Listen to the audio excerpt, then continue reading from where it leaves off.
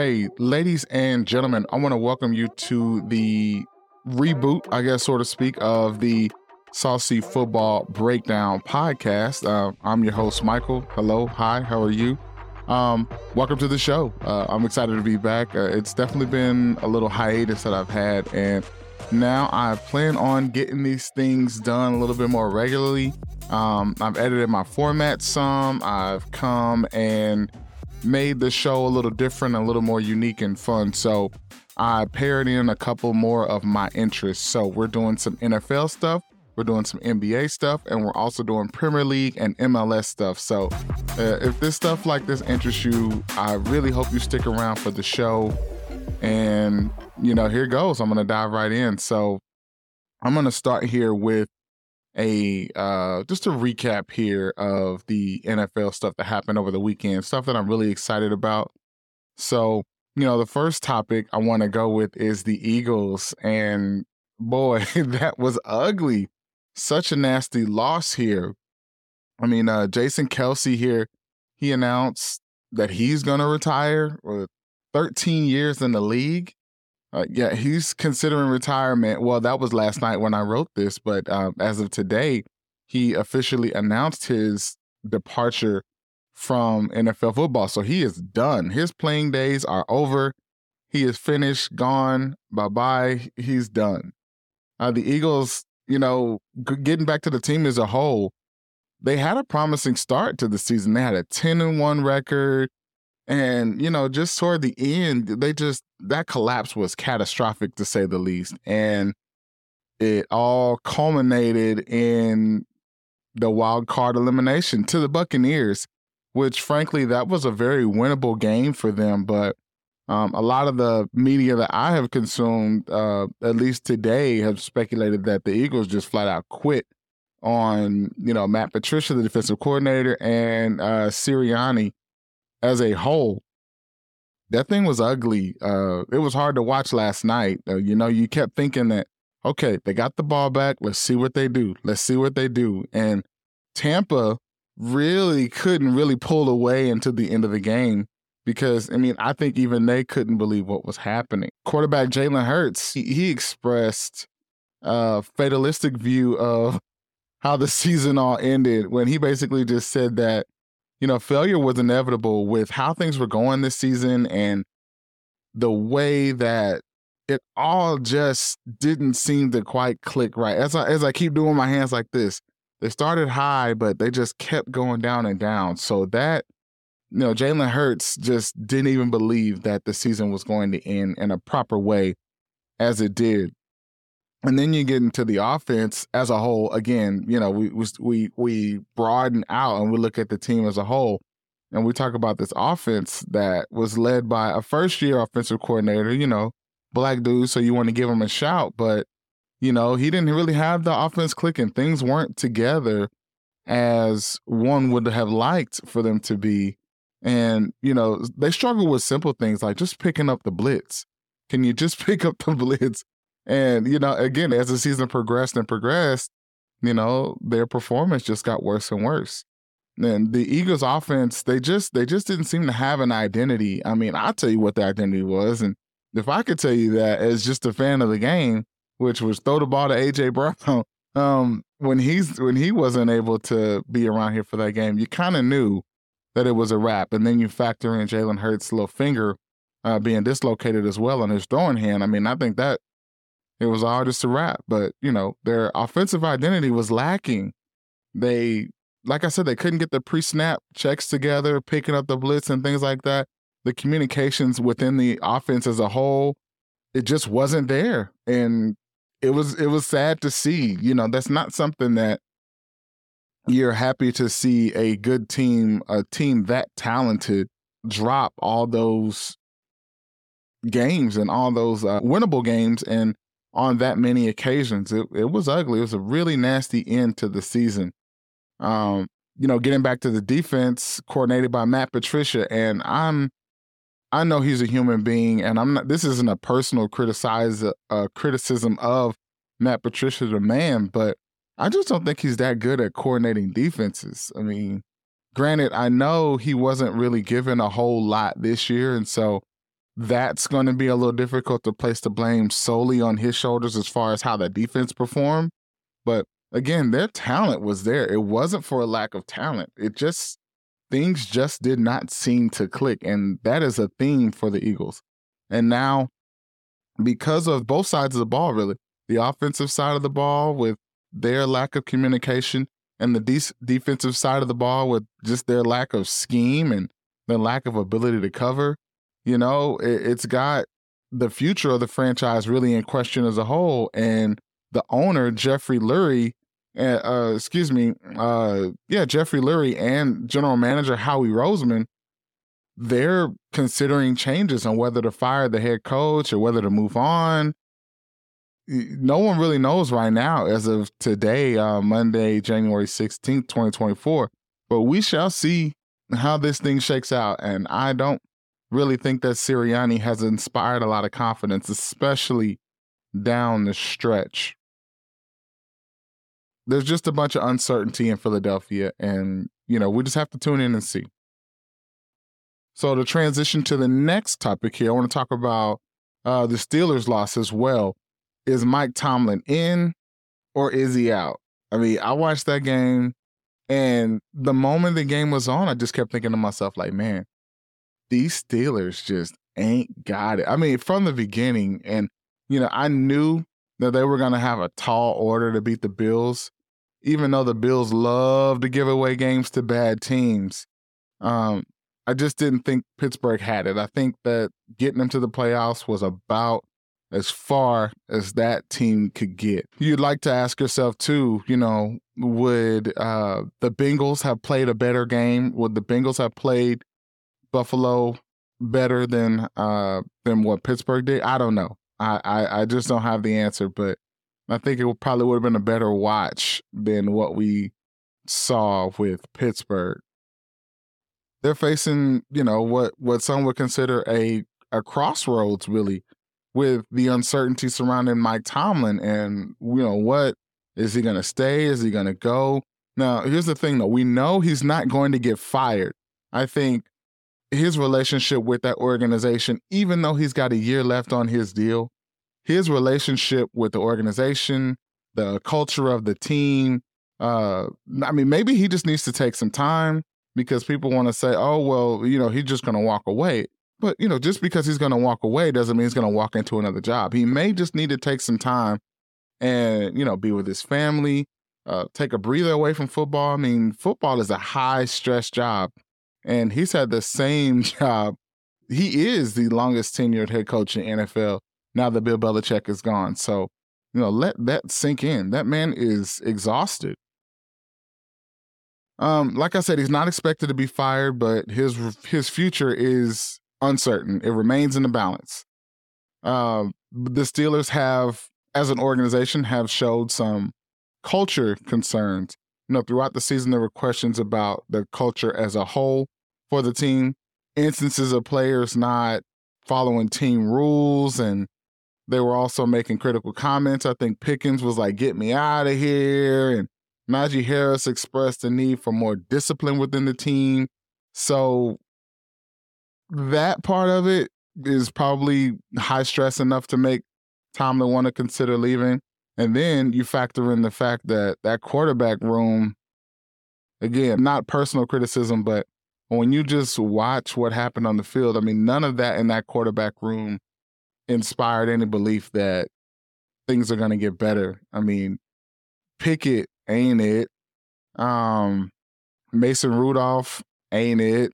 Trubisky ain't it. So, back to the drawing board. And because you made the playoffs now, you got to make some crazy trade to move up and get a quarterback, which the Steelers, A, don't do, and B, won't do now that Pickett's up for a deal. I don't know. It's funky, but I don't think they're going to move up and get a quarterback. So because they made the playoffs, they move themselves back in draft position. So the quarterback thing isn't looking super bright at the moment. And then, like I said, there's just ultimate uncertainty about the future of the Steelers as a whole. Mason Rudolph summed it up best with his post-game interview. He said, nobody knows what will happen in the future. And that's true. So you just got to stay tuned. You got to see what's going on there. Moving on to the Bills, though. The Bills and Chiefs are geared up for another epic showdown. And, the Bills, they actually got banged up quite a bit in this last game. I mean, yeah, they made it out on top in this game, but it wasn't like they made it out unscathed. I mean, they have some real injury issues to deal with heading into that game. And, I was watching that game and you could see the fans, they were throwing snow and I mean, they were getting, that's just, I can't express enough how that is just not my thing. I could never be out in the snow, in the cold, watching a football game and just like throwing snow in there. I mean, I'm sitting there like, if I'm in the stands and people are throwing snow and it's getting on me, like, oh my goodness. I mean, oh my gosh, no. That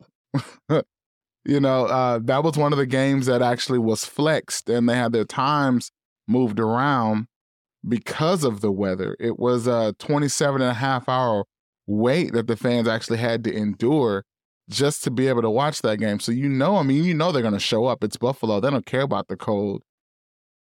So, I really want to take this moment to like emphasize the dedication that the Bills fans have to that club, and they will get out there and they will watch that team in any weather. And it's remarkably ridiculous. And I bet they can't wait till they get a dome. But, back to the game as a whole, the Bills were dominant. They just outperformed the Steelers. I mean, just flat out outperformed them in every aspect of the game. And just before halftime, maybe you saw the Steelers could do something, but nah, the Bills were in firm control of that game. There were also, as I discussed, significant injuries suffered by key Bills players during this game. And that is going to matter when going up against the Chiefs, who, for all intents and purposes, are at 100% health. I mean, we'll see how they look on the other side of this game, but the Chiefs are ready. The Chiefs have that survive and advance mentality. I mean, they're just going to try to win this game and move on to the next one. So we shall see how that, plays out. And I'm really looking forward to what that Chiefs and Bills matchup brings. So that's it for my NFL talk. I actually want to move on to the NBA now. One of my stories here for the NBA is talking about Victor Wembanyama. I refuse to call that man Wemby. It's just not my thing. I'm just gonna call him Wembanyama. Yeah. Or if I come up with another nickname, I'll call him that. But I'm not calling him Wemby. It's just not my thing. I know like American sports fans like to shorten your name and add a Y at the end of everything. Like Salvador Perez became Salvi and Escobar. What was his name for the Royals? I can't remember his first name, but they called him Esky. I mean, no. I'm not calling him Wemby. But anyway, back to Wembanyama. So Wembanyama's participation in the All-Star Skills Challenge is coming up. And I'm excited about it because the NBA has decided that they're going to put a 7'4" mammoth man in a skills challenge that's typically dominated by guards. And what's so cool about it is the fact that Wembanyama, despite the fact that he is 7'4", he's got the ability to even enter this. I mean, like, I think I want to say Giannis was in the contest a little bit ago. Maybe even Embiid, but this is a contest that's typically dominated by guards with dribbling around cones and passing a ball through a hoop. And it's going to be, the NBA has, with these all-star games and that all-star weekend as a whole, the NBA has a real responsibility with the dunk contest and with the three-point contest to try and keep innovating and making things exciting for the fans because, as we know, watching a dunk contest like over and over and over again, people aren't coming up with new dunks. It really just comes down to who's making their dunk on the first try, or, a white guy who looks like he shouldn't be able to dunk ends up, doing an above average dunk for a black guy, and all of a sudden everybody's stunned. I mean, I don't know. But the NBA needs to showcase, like, this is a thing. Like, they need to pray that he remains healthy. I pray he remains healthy. This is something that I definitely want to see. As I said, you got a 7'4" guy who's averaging 20 points, 10 rebounds, and 3 assists, and 3 blocks a game. This is must-see TV. I'll be tuning in as long as he's healthy. Damian Lillard's buzzer beater versus the Kings. That was a heck of a shot. And I'm telling you, I love the Dame time celebration. I'm absolutely here for it. I've full disclosure, I haven't really followed his career like game by game by game. And that's typically how I usually watch the NBA. I get into the playoffs where I can set my eyes on a guy for a series, and that's how I learn how good a guy is or isn't. And that's how I develop my understanding of a guy's game is usually watch him in a playoff series. But with Lillard, for the regular season, for the longest, for his entire career except for this year, he'd been on the West Coast, and to stay up late and watch those games, it's just not my thing. And I'm in the Central Time Zone. I can't even imagine being on the East Coast and trying to tune in for those games. But anyway, the game between the Kings and the Bucks went into overtime with only 5 seconds left on the clock. There was some late game stuff, some strategy stuff going on where the Bucks decided to hack a De'Aaron Fox because he was not making his free throws throughout the game. He got a little shaky. And, Lillard he squared up and hit a 32-foot step-back jumper at the buzzer to give the Bucks that 143-142 win. And, like I said, when he was tapping his wrist and he's talking about Dame time, I mean, I'm here for it. And I think I know that was the first Dame time celebration that we gotten since he's been in Milwaukee all season. So I'm definitely here for more Dame time celebrations. Giannis was feeling it. Giannis, he said that he praised it. He said it was an incredible shot, in fact. And he considered it one of the toughest game-winning shots he'd ever seen in his career. And I think Giannis has hit a couple game winners, but, Giannis isn't a jump shooter. So his game-winning stuff typically is at the rim. He don't usually get to see people close out games with a jumper like that. So maybe that is the most incredible game-winning shot he's ever seen. The game, like I said, was a back-and-forth battle. It really came down to the wire. As I said, this thing went into overtime. And Giannis and Lillard, they both led the team in scoring. Despite some struggles there for Lillard during the game, he actually had 9 points in OT. So that 3 of those obviously was the game winner. And I mean, it was beautiful. And, a lot of people were talking about how the Bucks were struggling coming into this game, coming into this moment. But I think they've won, I want to say either 6 straight or 3 straight. I don't have it off the top of my head. And I didn't leave myself any good notes. But the Bucks have definitely found their stride. And even their head coach, Adrian Griffin, he said that they're finally starting to come into some sort of identity as to what they actually are. And I mean, they're in the top 3 in the East for sure. And so if you're telling me a team with no identity has found themselves into the top 3, they can put this thing on cruise control and have a nice matchup in the playoffs. I think then they'll just be looking at matchups and trying to jockey for that perfect matchup for the first round and set themselves up. But, I mean, they're in the driver's seat as long as they continue to play this way. Happy to see it. What a good game. Miami is giving Dwayne Wade a statue. a bold statement that I have about this. I got to read it. So it's not going to sound, super authentic as I'm reading it. But Dwayne Wade's upcoming statue at the Kaseya Center isn't just a symbol of his greatness on the court, but it also represents an enduring legacy that forever changed the culture of the Miami Heat franchise.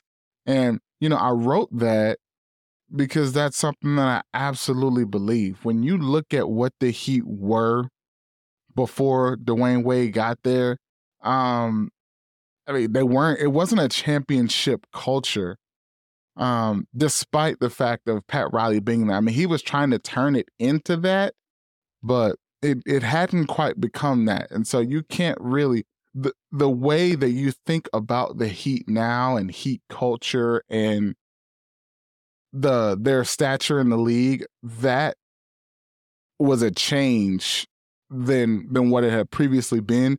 And that change happened once Dwayne Wade got to that team. Dwayne Wade spent 15 seasons with the Miami Heat. 15.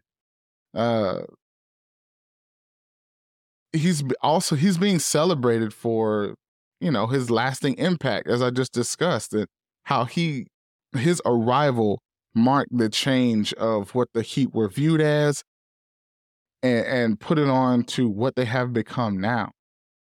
And this statue is actually going to be a freaking 8 feet tall statue, and it's going to be placed outside of the arena next year.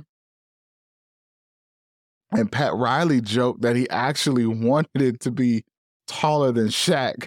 So 8 feet, it's taller than Wembanyama. So this is a big statue.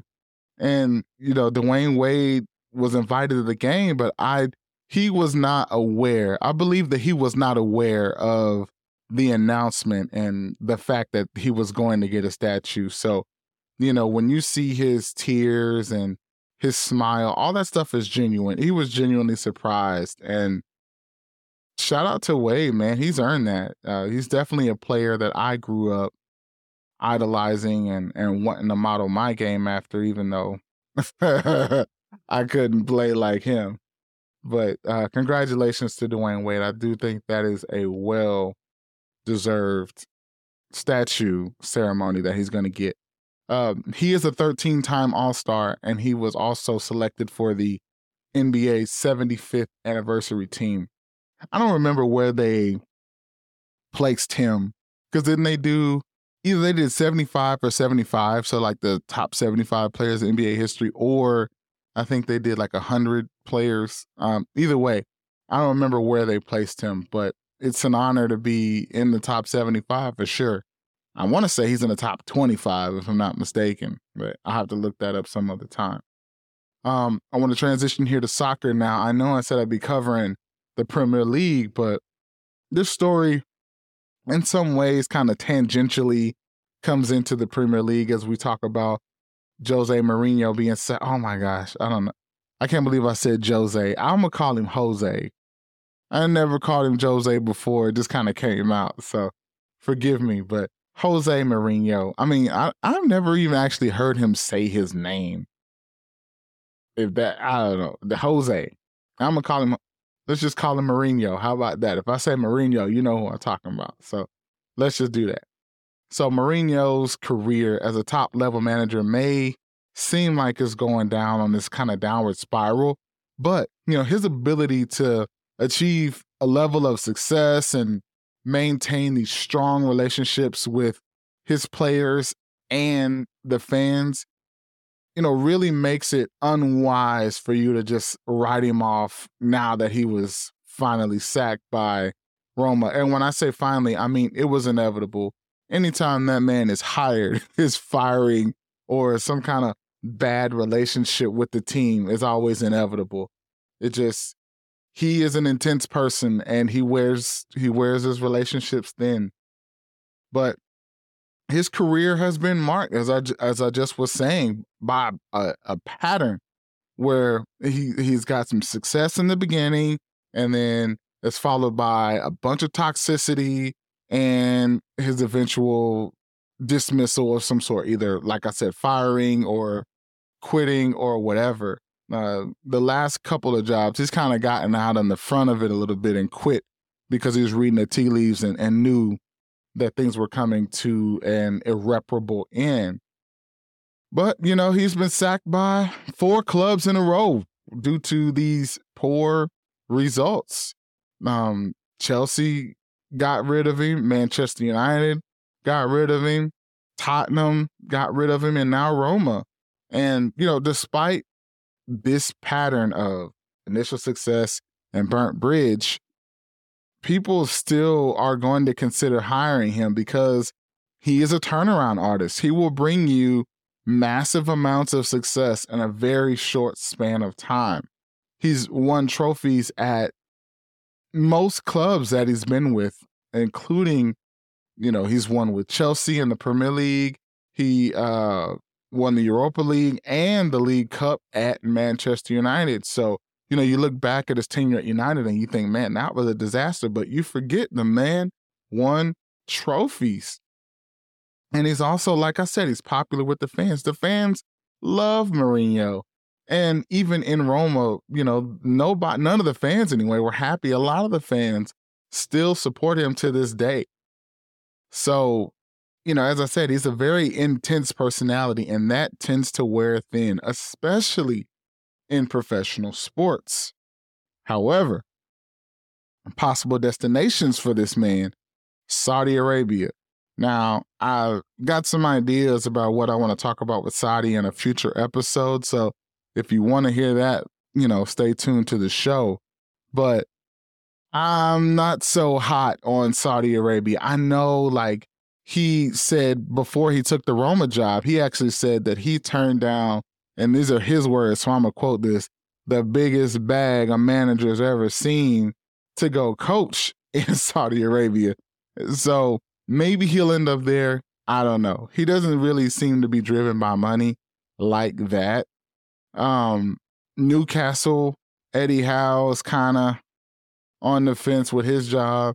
Chelsea, let's not rule it out. The longer time goes in between a bad breakup, people start to wonder, why were things so bad? So, if Pochettino, for some reason, can't get things done, I expect Mourinho to get a phone call.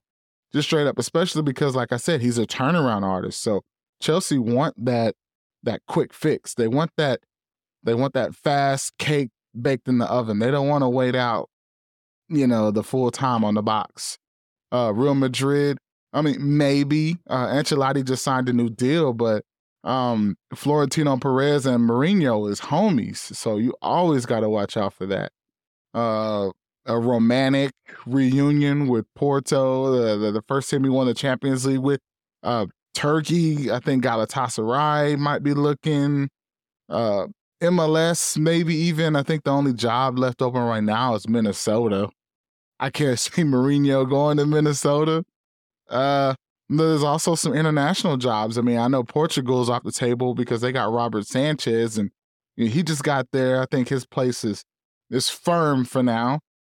But, he's got opportunities. I know the U.S. could be giving him a call if Berhalter seems to falter. We'll see. We'll see what happens. That thing is a big wait and see. Oh, here goes. Let's transition to another topic. Let's talk about AFCON. I want to read this here real quick about AFCON. The Africa Cup of Nations, Africa's premier football tournament, promises an exciting clash of talent and competition as 24 teams vie for the title in a rescheduled event that was affected by political instability and some crazy, crazy weather changes. With strong contenders like Morocco, Senegal, Egypt, the tournament is set to showcase Africa's football prowess on the global stage. So let's talk about it, all right? Full disclosure, I haven't really kept up with AFCON like I want to. The time zone difference between United States and Africa is a bit challenging to me, even though I'm very interested in the tournament and I would like to watch more of it. And then the fact that the games are all behind a paywall here, I'm probably going to end up either doing a free trial and paying for some coverage of the games or something like that. But I really want to watch it. But this is the 34th AFCON, or the African Cup of Nations. I like to call it AFCON. I think that's a fun name.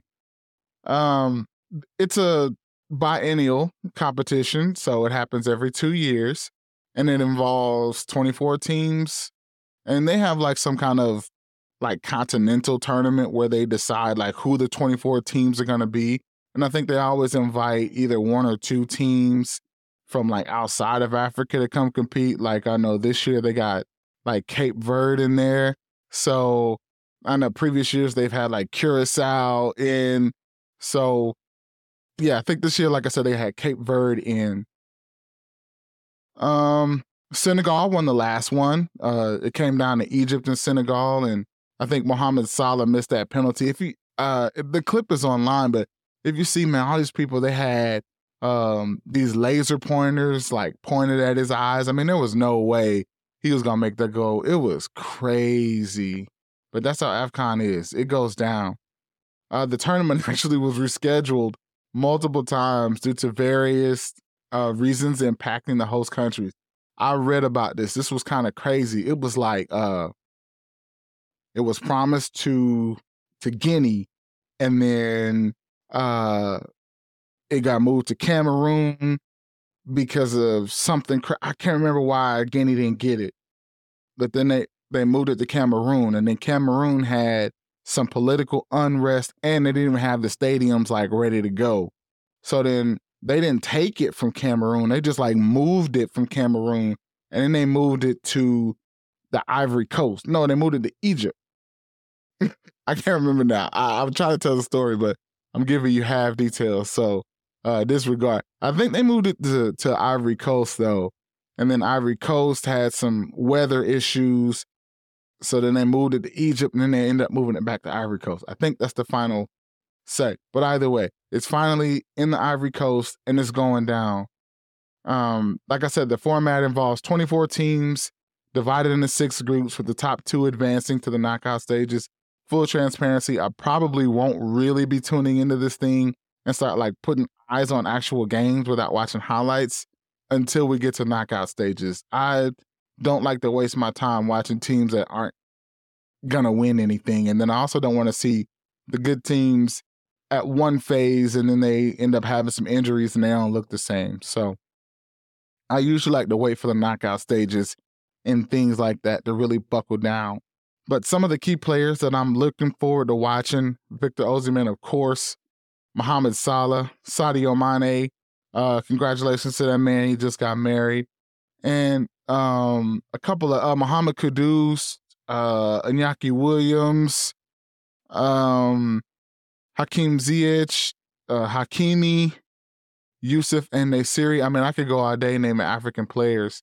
I really, really do support football going on over there in Africa. I rock with it a lot. And like I said, I'm really looking forward to watching this as we get into the knockout stages.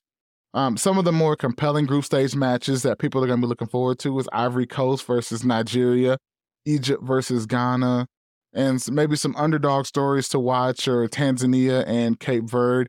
I got to be honest with you, I can't name a Tanzanian footballer, and I think I might know a Cape Verdean football player, but I'm not comfortable saying his name because I don't want to mess it up.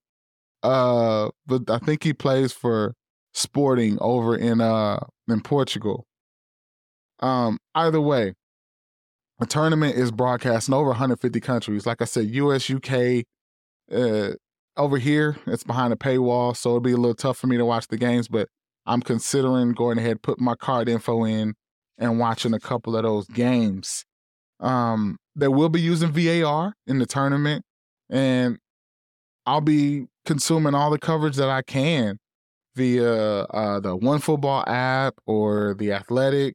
I'm really looking forward to watching that stuff. So I'll be tapping in and I'll be keeping you guys updated on AFCON. Okay, moving on to the last topic here of today's show. Christian Pulisic, he had a really nice interview. I can't remember who the interviewing outlet or body was. I don't think that's really important to me anyway. But he is the most expensive American player of all time, whether you knew that or not, whether you like it or love it or hate it. That is a indisputable fact. And he is not just making waves on the pitch, but he's also elevating the profile of Milan and bringing the Serie A up in North America. I mean, I want to see the data of Paramount Plus subscriptions pre and post announcement that he was going to the Serie A, because he is responsible for and these are metrics, these are measurable metrics, a 713% increase in jersey sales in the United States from, Milan jerseys since he moved. He's got a very interesting perspective around being one of the older guys on the U.S. men's national team. When I say older, he's 25, okay? So, that's how young that team is as a whole. He's one of the senior guys. I mean, I think Tim Ream is like 40, but, Pulisic being one of the more senior leaders on the team, I mean, like I said, that team is super young. He also talked about watching World Cups as a kid, and growing up, he was watching Clint Dempsey and Landon Donovan, and their games inspired his game. And, he's saying that that concept isn't lost on him, how there are kids watching him now that he is their Dempsey and their Donovan. So that's, profound for him to A, admit it, and B, obvious, duh, but to hear him say it, I think is really cool. And he also mentioned the fact that, most people don't know, but he is a major introvert. Despite how famous he is, he's really private and personal and reserved. And, he said that affects the way that he leads and the way he comes across as a leader. But he's more of a lead by example kind of cat than a, hey, listen up, hey, follow me, like Ray Lewis type cat. He's definitely a doer. And, this story that I read talked about how there was a 75% increase in the number of Milan jerseys sold to the United States. I think that's just incredible. 75% increase. And in the US, the sales uplift was 713%. Excuse me. There was a 75% increase in the number of Milan jerseys sold, period. And in the United States, that was a 713% increase. And Milan's shirt sales in the US increased from 9% to a total of 43%. And personalized Pulisic jerseys represented 45% of all match jerseys sold in his first month with the team. So Milan spending the money, and I don't think that was a very expensive transfer, but man, did they get a major return on investment with that. He also mentioned how much he just loves Italy, loves being in Milan, loves his teammates. And he talked about how having teammates he's familiar with, like Tomori, guys he played with at Chelsea, Giroud, Loftus-Cheek, and even a national team teammate with Yunus Musa. He said it's so much easier to fit in and find a place with the team because he's comfortable with the cats around him. And then lastly, he talked about, playing in the MLS one day, but he's saving that for when he gets old. And he wants to accomplish all he can in Europe before he moves on to that. So I think that's it. That's where I'm going to leave it. It's been almost 40 minutes, and I know I'm going to have to cut some of this out.